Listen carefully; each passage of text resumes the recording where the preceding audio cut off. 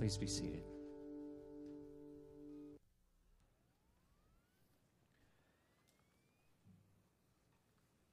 Our Lord Jesus, I ask you now to glorify yourself in our midst. Show yourself mighty to save. Set the captives free. For there are many, many in this room who are in bondage to fear, to sin, and some perhaps even to Satan. Set us free. Let the Word now come with power, and let it give what it promises, that we may experience the freedom of the glory of the children of God. I ask this now in the name of Christ. Amen. The passage of Scripture to which we come this morning is a gospel text. What I mean by that is that it is just dense with good news. It's full of promises.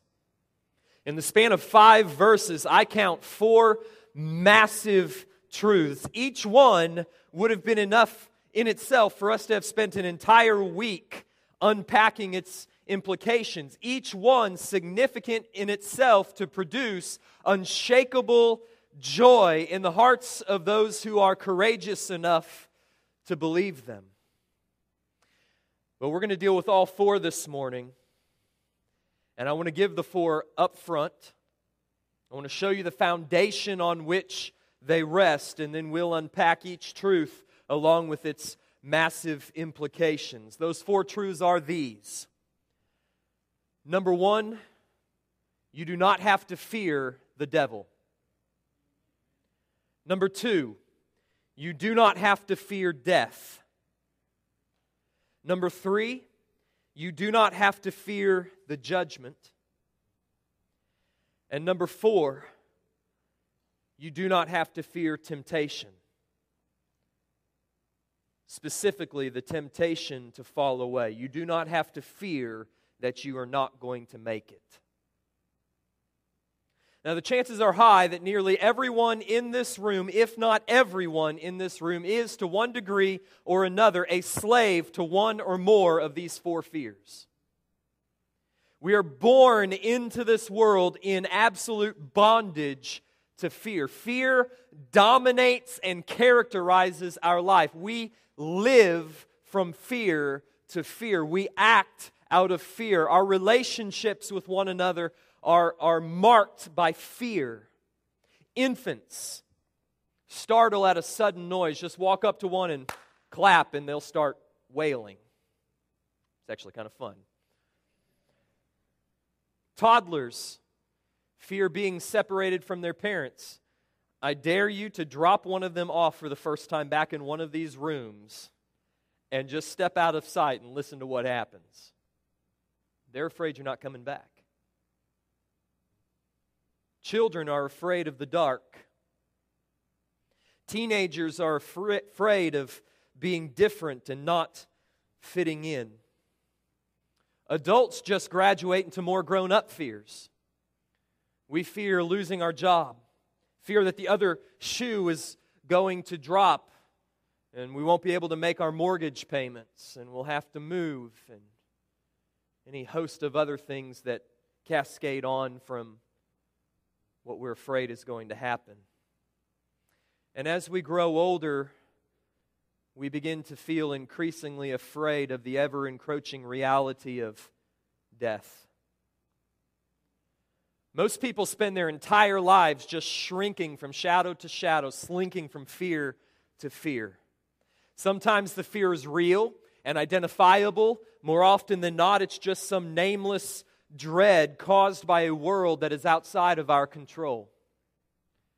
And the good news of this passage is that Christ Jesus has appeared for this purpose, that He might destroy the works of the devil and set you free from the devil's chief weapon, which is fear. So I invite you this morning to receive the truth of this passage and pray along with me that God would use it to put steel in your spines and courage in your heart. Because Christians, the elect of God and the redeemed of Christ Jesus, ought to be, according to this passage, the most fearlessly daring, death-defying people in this world. And this morning I want to show you why. A couple of weeks ago, I spent 3 days in downtown Minneapolis. Now, Minneapolis is not New York City or Chicago by any stretch of the imagination, but to this Southwest Missouri boy, it's got a lot of really tall buildings. And I was smack in the middle of it, and looking up at the tallest of these buildings, which is the IDS Tower, which soars 57 stories, 792 feet above street level. I became aware of how big it is and how small I am. And I have the propensity when I get in large cities, Neosho boy that I am, to walk around with my head up like this, and I'm liable to either walk into the street or to run into oncoming traffic.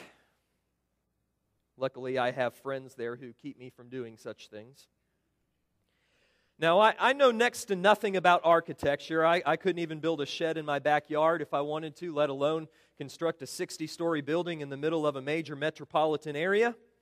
But I do know this.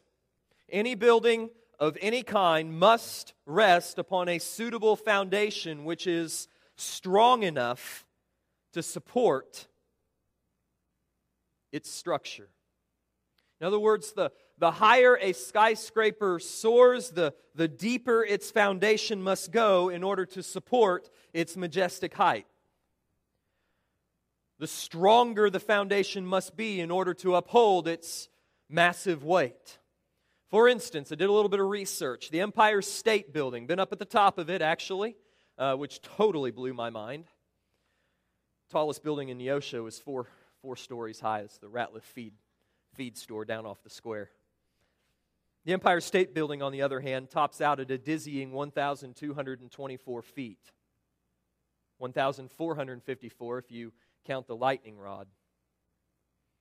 That's how high it is up.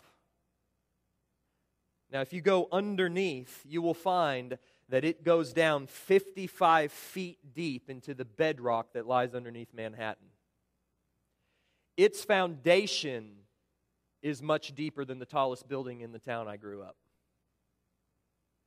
And it is this deep and strong foundation resting on the immovable bedrock below that allows a building the size and the scale of the Empire State Building to span 100 stories into the clouds without crumbling into a massive granite and steel.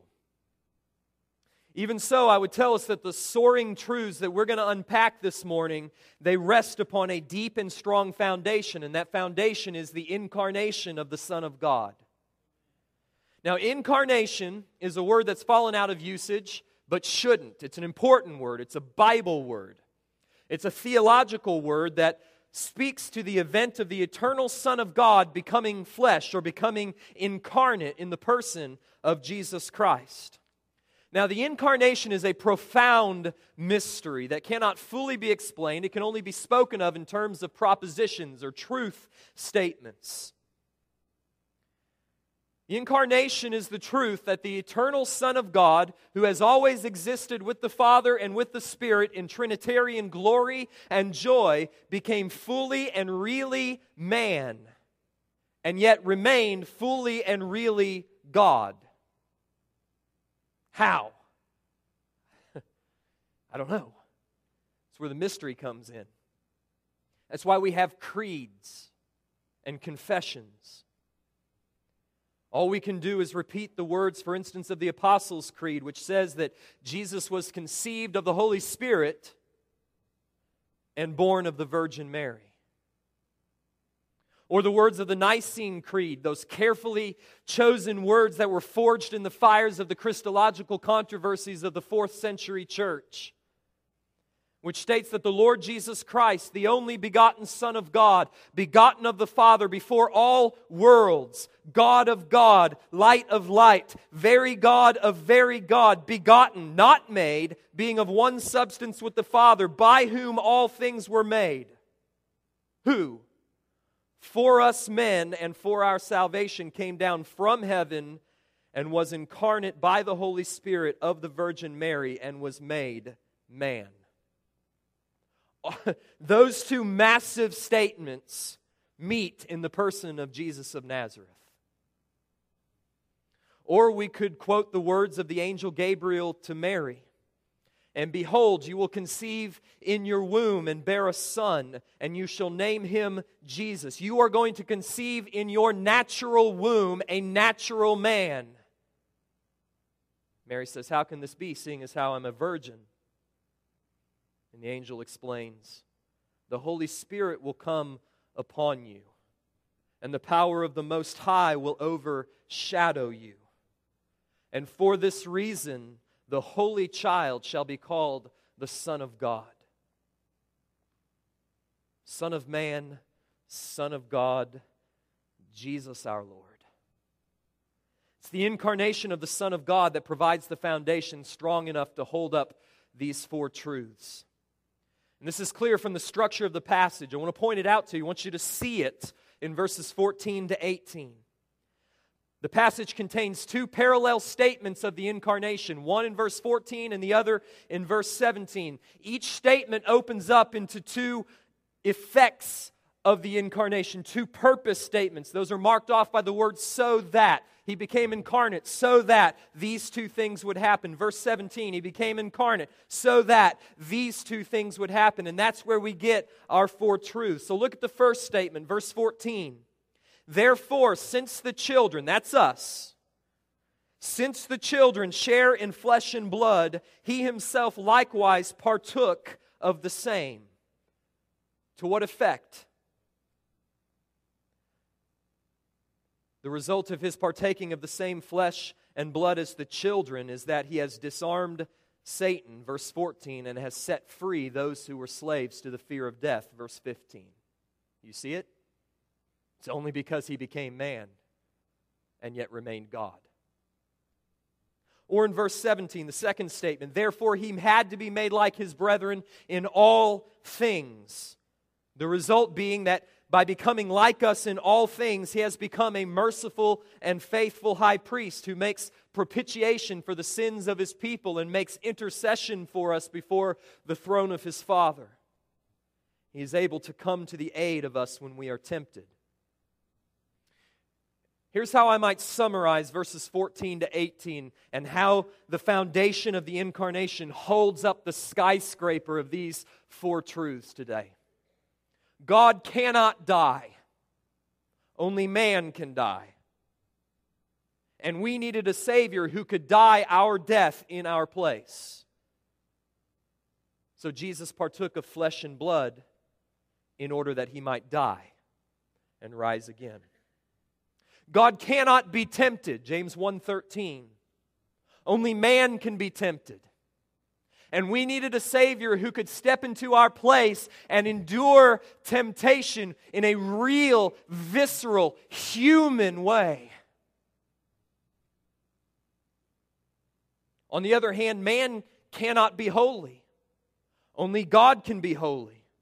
And we needed a Savior who could not only be tempted, but in the perfection of His sinlessness and in the innocence of His righteousness could overcome and would not succumb to the temptation, but could succeed where Adam had failed. He could succeed where all of us have failed. Really tempted as He was really man, but really holy as He was really God. What we needed, beloved, was a God-man. And that's what we have in Jesus. All that we're about to read is possible only because the Word became flesh and dwelt among us. The incarnation is the foundation of the gospel. So if anybody ever comes to you and tries to jettison the virgin birth as being unnecessary to the historic Christian faith, you tell them, "Be gone from me, O worker of Satan." Because I can't be saved unless Jesus became man. Now, before we proceed on to the four great truths of this passage, I want to spend just a moment on verse 16, where the writer says that assuredly He does not give help to angels, but He gives help to the descendant of Abraham. Give help there is a rather weak translation of the verb that appears in verse 16. A better translation, maybe your Bible has it, would be lays hold of. He grasps, He assumes, He appropriates our nature, the nature of the seed of Abraham, the children, the brethren, and not angels. That's why Jesus didn't become like an angel. He became like one of us because He didn't intend to redeem the angels. His intent was to redeem us. That's what He's saying in verse 16. He came to redeem His covenant people, the seed of Abraham. And that's why He partakes of our flesh, lays hold of our nature. You may be asking yourselves, why the mention of angels at this point? Well, you need to remember the context in which this passage rests. In chapter 1, verses 4 to 14, the author argued for the supremacy of Christ over the angels. In chapter 2, verses 1 to 4, he made the case that the message spoken through Jesus is greater than the message spoken through the angels, and to neglect this new covenant gospel which we've received in Christ would be to neglect the great salvation that God has provided in Him. And then in verses 5 to 13, he argued that the original creation wasn't placed under the dominion of angels, but was placed under the dominion of man. And though this design of God was frustrated by the fall, it is finally realized in the man, Christ Jesus. The glory and the honor and the dominion that was lost will be and has been reclaimed through the obedience and suffering of the perfect man, the second Adam, who is Jesus Christ. So what we have now in verses 14 to 18 is the final passage of this whole section that began at chapter 1 and verse 4, dealing with the supremacy of Christ over the angels. It's one further evidence that neither the original audience to whom he wrote nor us today should give undue attention nor reverence to the angels, because the angels are neither the Savior of man, chapter 1, verses 4 to 13, nor are they the heirs of salvation, 1:14. Rather, the Savior has assumed our nature, the nature of His covenant people, the seed of Abraham, because we, not they, are the objects of His saving work. All right, that's verse 16. So now what we have the foundation of the incarnation of the Son of God. We have an understanding of why this building sits here in the middle of the city of Hebrews, right? It's because He has come to redeem man and not the angels. Now we're going to look at the four posts, all right, of our building, the truths that sit on this foundation. Truth number one, you need not fear the devil. Because of the incarnations of the Son of God, you need not fear the devil. Verse 14. Therefore, since the children share in flesh and blood, He Himself likewise also partook of the same, that through death He might render powerless him who had the power of death, that is, the devil. All right, verses 14 and 15 are one statement. They're one sentence. The two truths that we find in those two verses are so interrelated, I really considered just dealing with them as one truth. Because the flow of thought goes like this. By His death, Jesus disarmed the devil who wielded the weapon of death, and it was by the fear of death that Satan kept the children in slavery all their lives, right? So it's all related. But it decided to keep them separate for this reason. While the fear of death is a fear that probably every one of us share in, our lives are altered by the fear of death. The fear of Satan and of the powers of evil, even though it may not be real and tangible in this room, is a real fear for many, many people in this world. While in seminary, I remember taking a course in world missions, and the professor had been on the field in Zimbabwe for 8 years. It was fascinating. He was this short little white guy, and he could speak a number of African languages, including some that use clicks. Strange. In one class, we were talking about contextualization.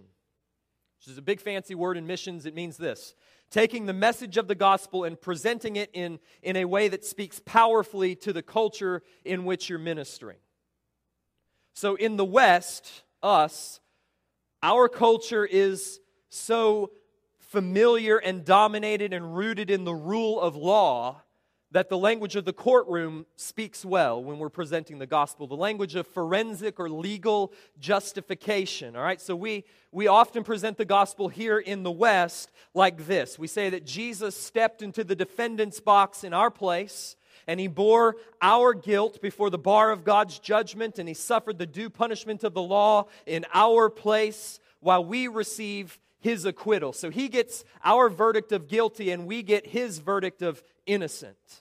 You see how that plays? It's very courtroom-like, very legal, very law-oriented, because we are a rule of law people. It probably wouldn't do well to present the gospel in the same way if we go over into the East, if we go over into Asian cultures that are not so much rooted in the rule of law, but in the principle of honor and shame. So if we were in an Asian culture, we might speak of sin, for instance, as dishonoring our Heavenly Father, and of Jesus as being our honorable elder brother who bore our shame and gave us His honor in order that we could be reconciled to our Father. And that would speak well in an Asian culture. But Dr. May, the missions professor, said, you know what speaks most powerfully in certain African cultures? Is to present Jesus as the victor who by His death and resurrection has triumphed over the powers of evil. Because in many frontier locations where the light of the gospel has not yet penetrated, people live in fear of the demonic forces. And lest in our modern and Western arrogance, we just think, well, that's just primitive thinking. That's because they haven't gotten the internet yet. They don't know better. I would just, before you say that, I would beg you to listen to some of the stories of missionaries who have taken the gospel to an unreached people group, and you ask them if the power of evil is not real. You ask them if these tribes are not held in absolute slavery by a witch doctor who has sold his soul to Satan for very real powers. You ask them if when they go into a tribal hut and they begin to speak the name of Jesus, if on an absolutely clear day the shutters don't start rattling. They're in fear, and for good reason. Because Satan is not called the god of this world for nothing. The fear of the demonic is real and valid, and the power of darkness in such places is terrifying.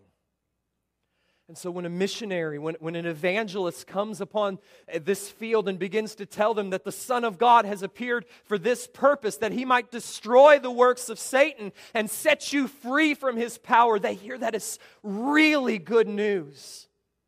Because nothing else can save them from the powers that torment them.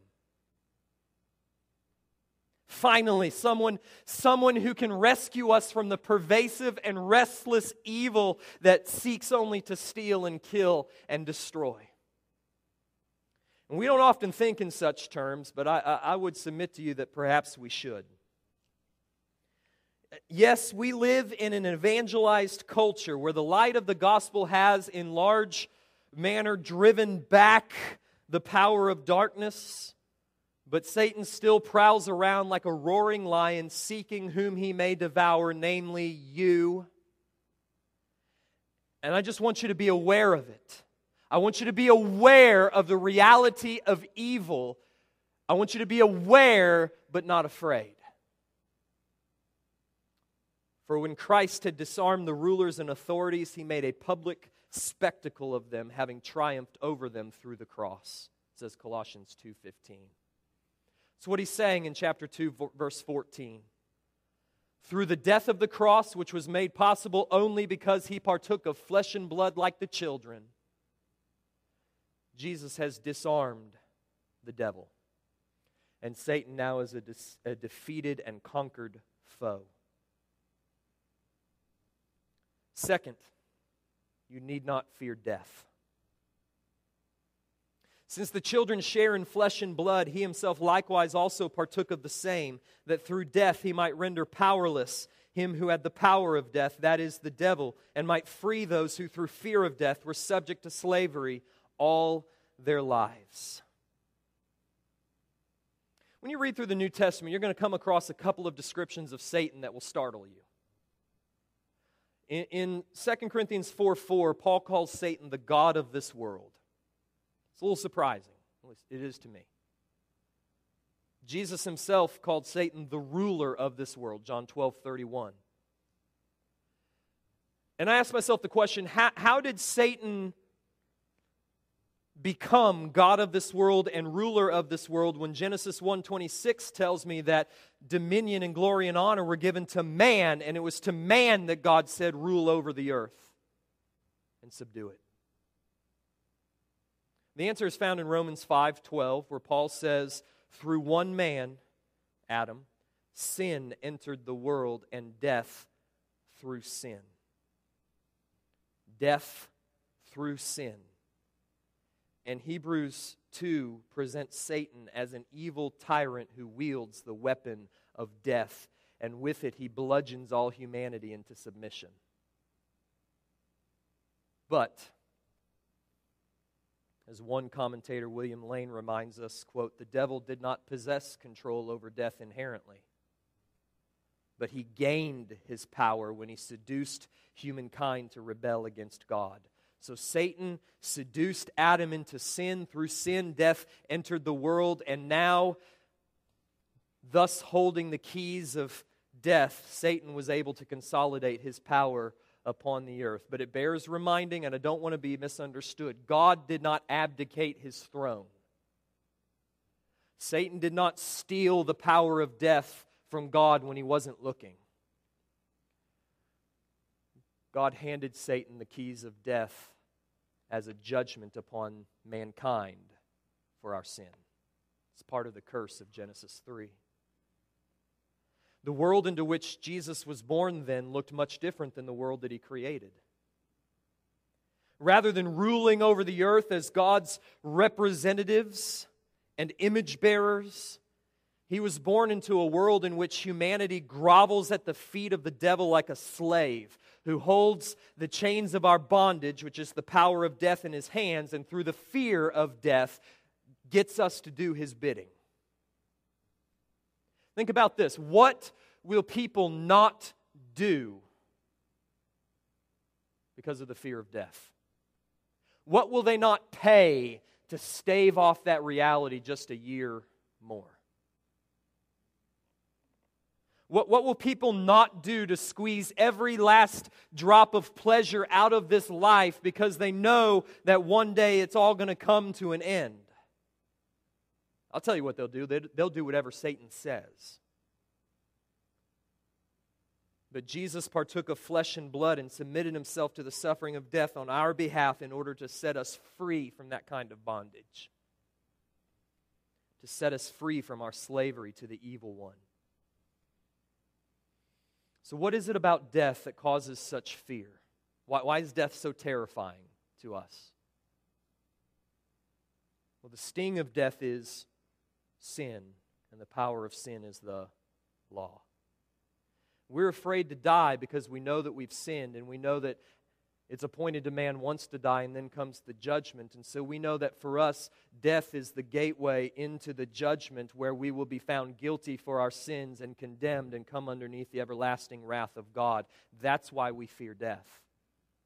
That's the sting of death. That's why we fear it so. Even if that fear is buried so deep within our subconscious that we don't acknowledge the reality of God or the reality of sin or the reality of the law or the imminence of his judgment, it's still there, says Paul in Romans chapter 1. The truth of the matter is that there is a God, there is a law, we have sinned, and we are liable to the judgment, and that judgment is terrifying because it is a terrifying thing to fall into the hands of the living God. For those who are outside of Jesus, if you are outside of Christ, if you do not know him as your liberator this morning, you should be afraid to die.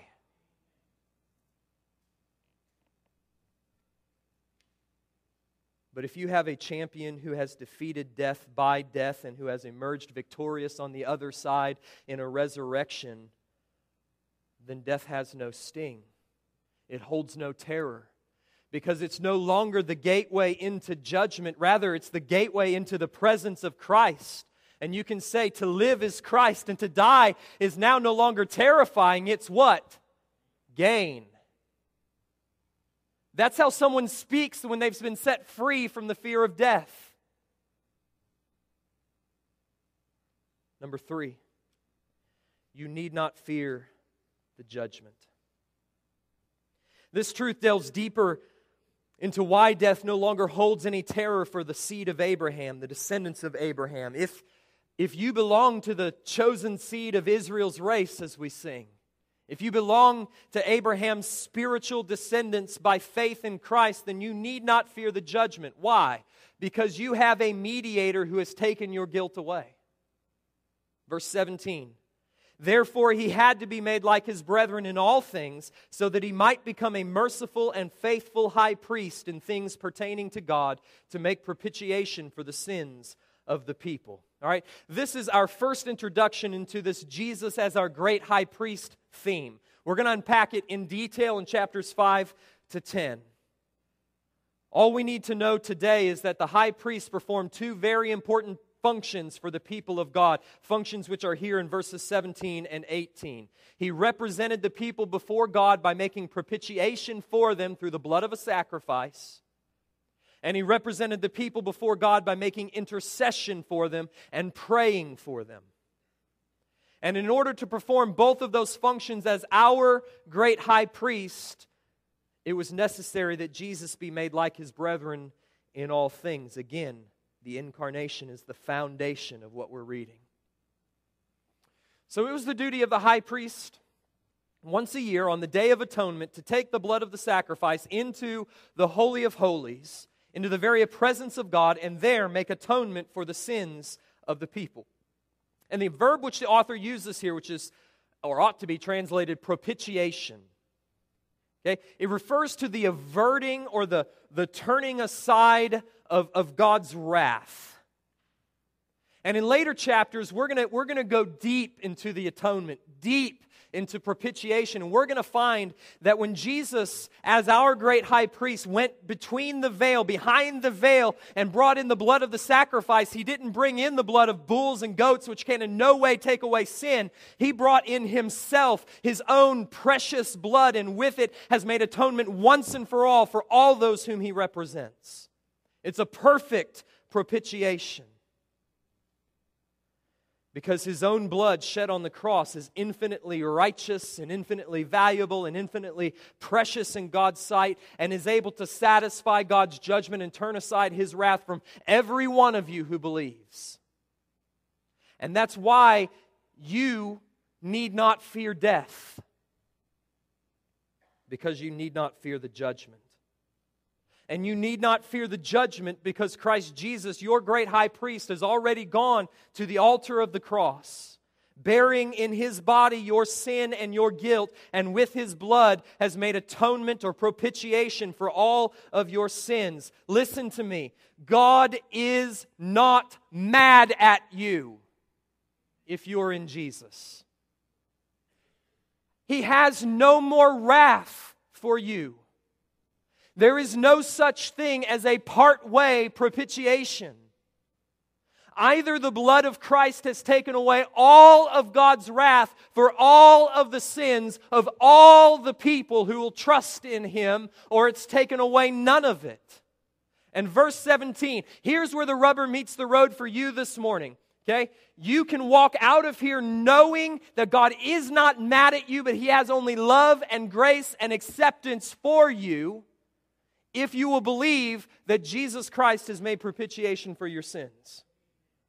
Or you can walk out those doors and you can continue on the treadmill of works trying to earn God's acceptance because you're not really sure whether his blood is sufficient for you.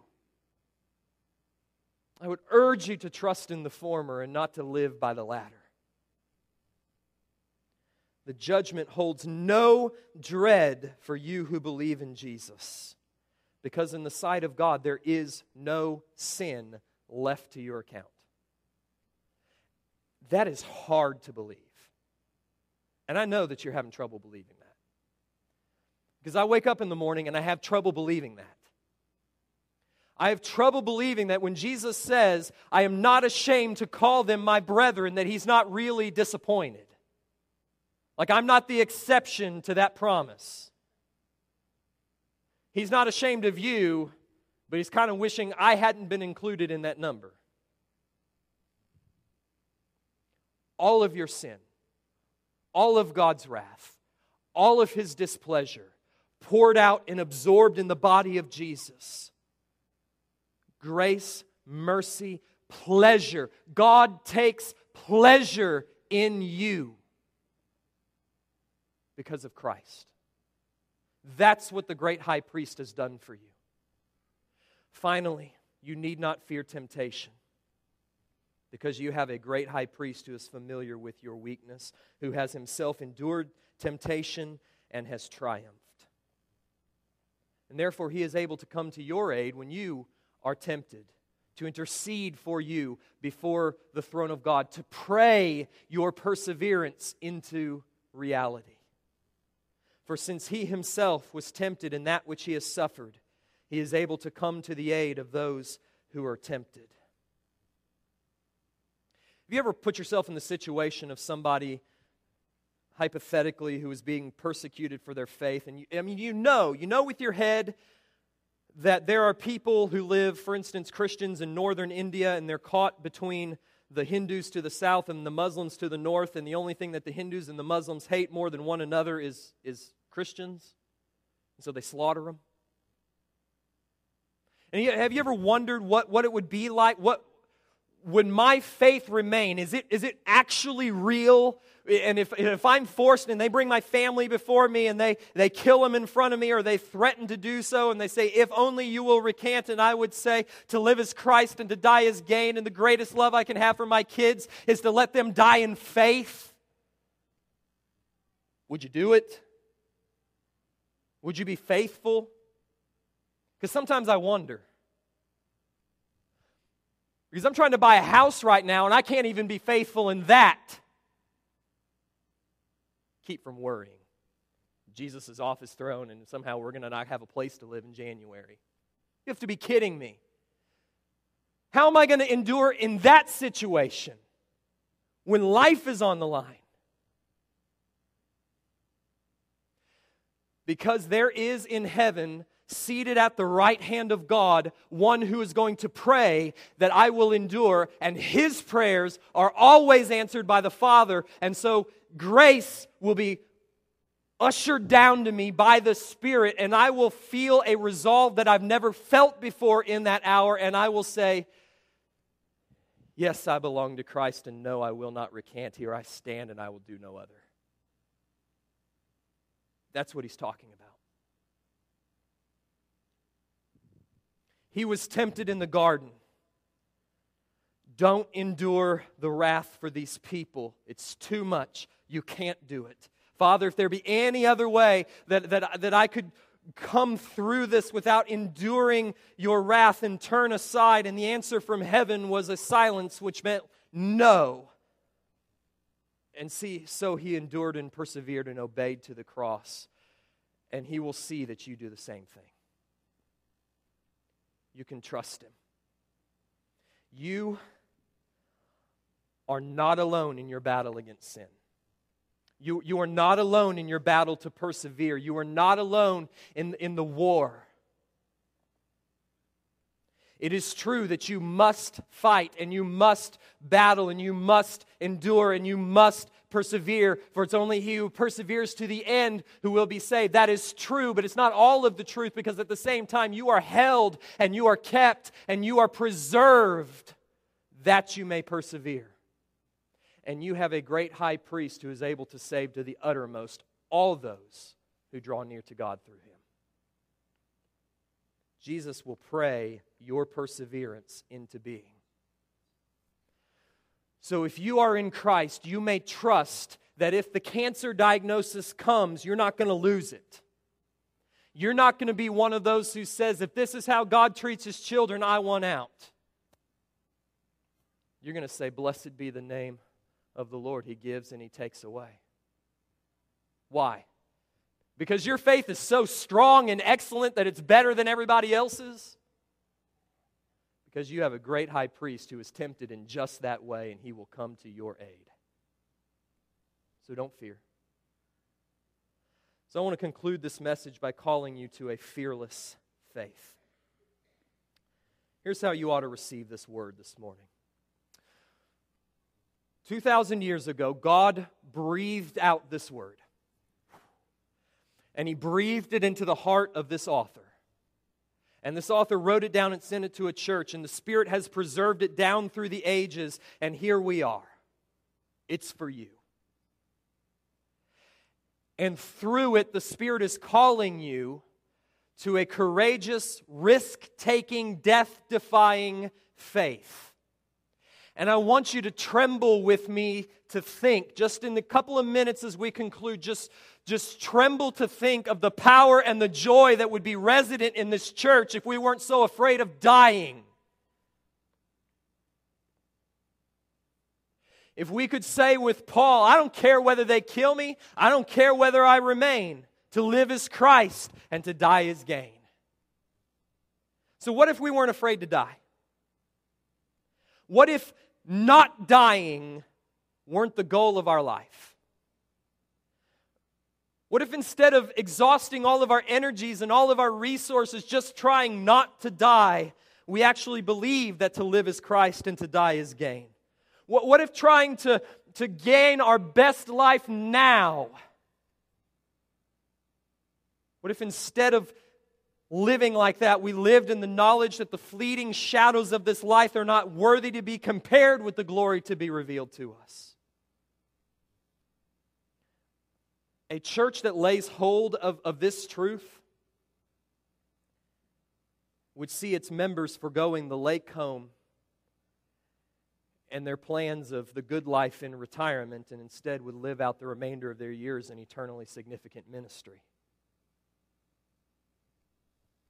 A church that lays hold of this truth would see members cashing in the American dream for the chance to live among unreached peoples, to serve them and alleviate their suffering and bring them the hope of the gospel.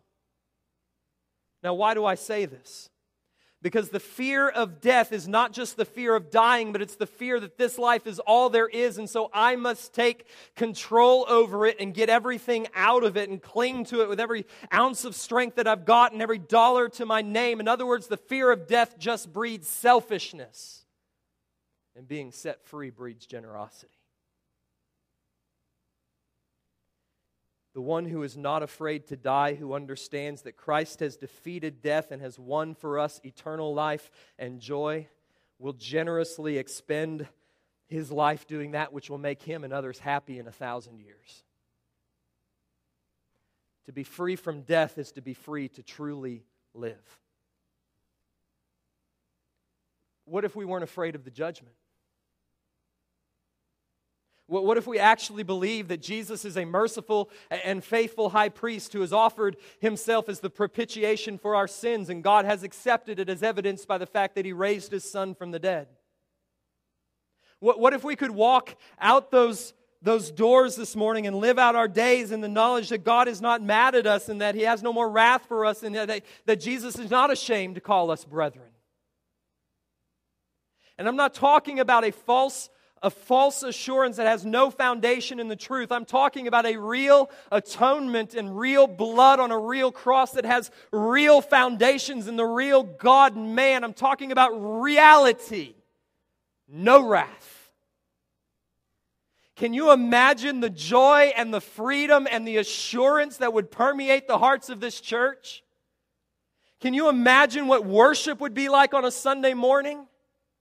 There would be no more half-hearted mumbling our way through the songs that we like. This sanctuary, this gymnasium, would just explode with worship of the joy, of the freedom of the children of God. Free. God's not mad at me. All of my sins gone. He could strike me dead right now and I would die the happiest man on earth.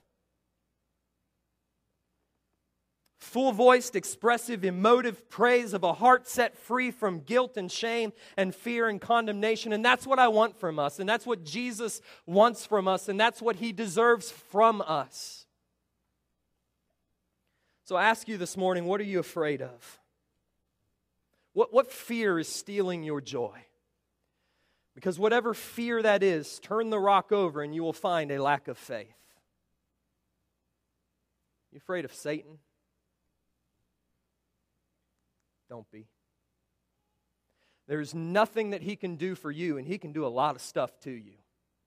He can make you sick. He can take your life. Revelation 2, Satan is about to throw some of you into prison, and you'll have tribulation for 10 days, and then you will die. He can take your life.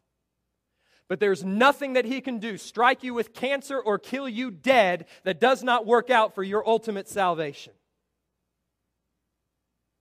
Are you afraid to die? By His death, Jesus has wrenched from Satan's scaly fingers the keys of death and hell, and He has transformed death from the gateway to judgment into the gateway to eternal life. So we don't have to fear. Are you afraid of judgment? Christ has offered a perfect propitiation for your sins. There is no sin that remains unatoned for. Are you afraid of temptation, suffering, persecution, falling short, not finishing the race? Nothing can befall you that Christ has not first endured and overcome, and for which He will not supply the grace and the strength necessary to make it to the end and to receive the crown of life. In all of these fears and 1,000 more, I invite you this morning to take them and present them at the feet of a merciful and faithful high priest who is Jesus our Lord. You can trust Him. Let's pray.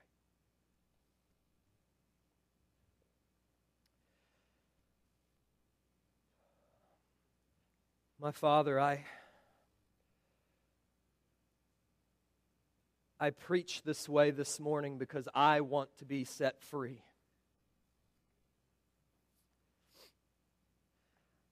I feel like I'm preaching for my own freedom and for the freedom of this flock that you have given me. So I pray that you will set your people free. Take away the fear of death. Death is gain. Take away the fear of judgment. Grant them a rock-solid assurance that is rooted in the atonement of Christ, which is perfect and everlasting. Take away the fear of the evil one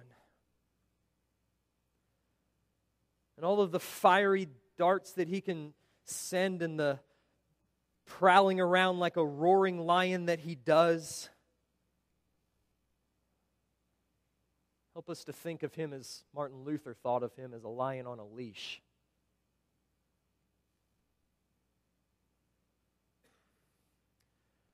And for others, it's just the nameless fear of a world out of our control, a loss of a job or a loss of a house or not measuring up or not being good enough, as if you were not on your throne ruling all things by the word of your power.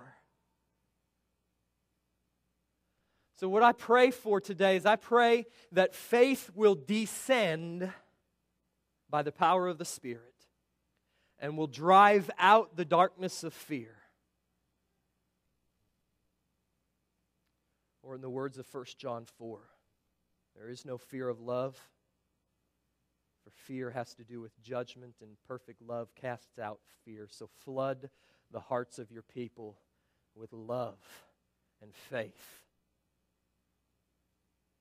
in a big God and a sufficient Savior, a merciful and faithful high priest. So to the people this morning, I invite you to surrender your fears, whatever they may be. And in just the moment of quiet, lay them at the feet of your high priest.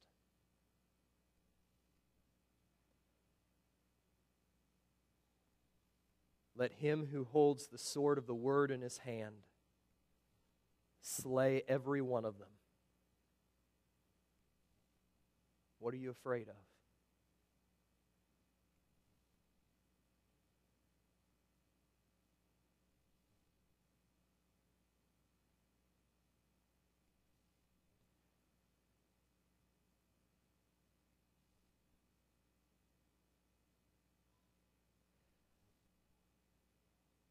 And to the one who's here who is afraid of the judgment, I invite you to trust in the atonement of Jesus Christ. Take your sins, by faith, place them upon Jesus at the cross. By faith, take from him the righteousness that he offers to clothe you in, and surrender yourself to him.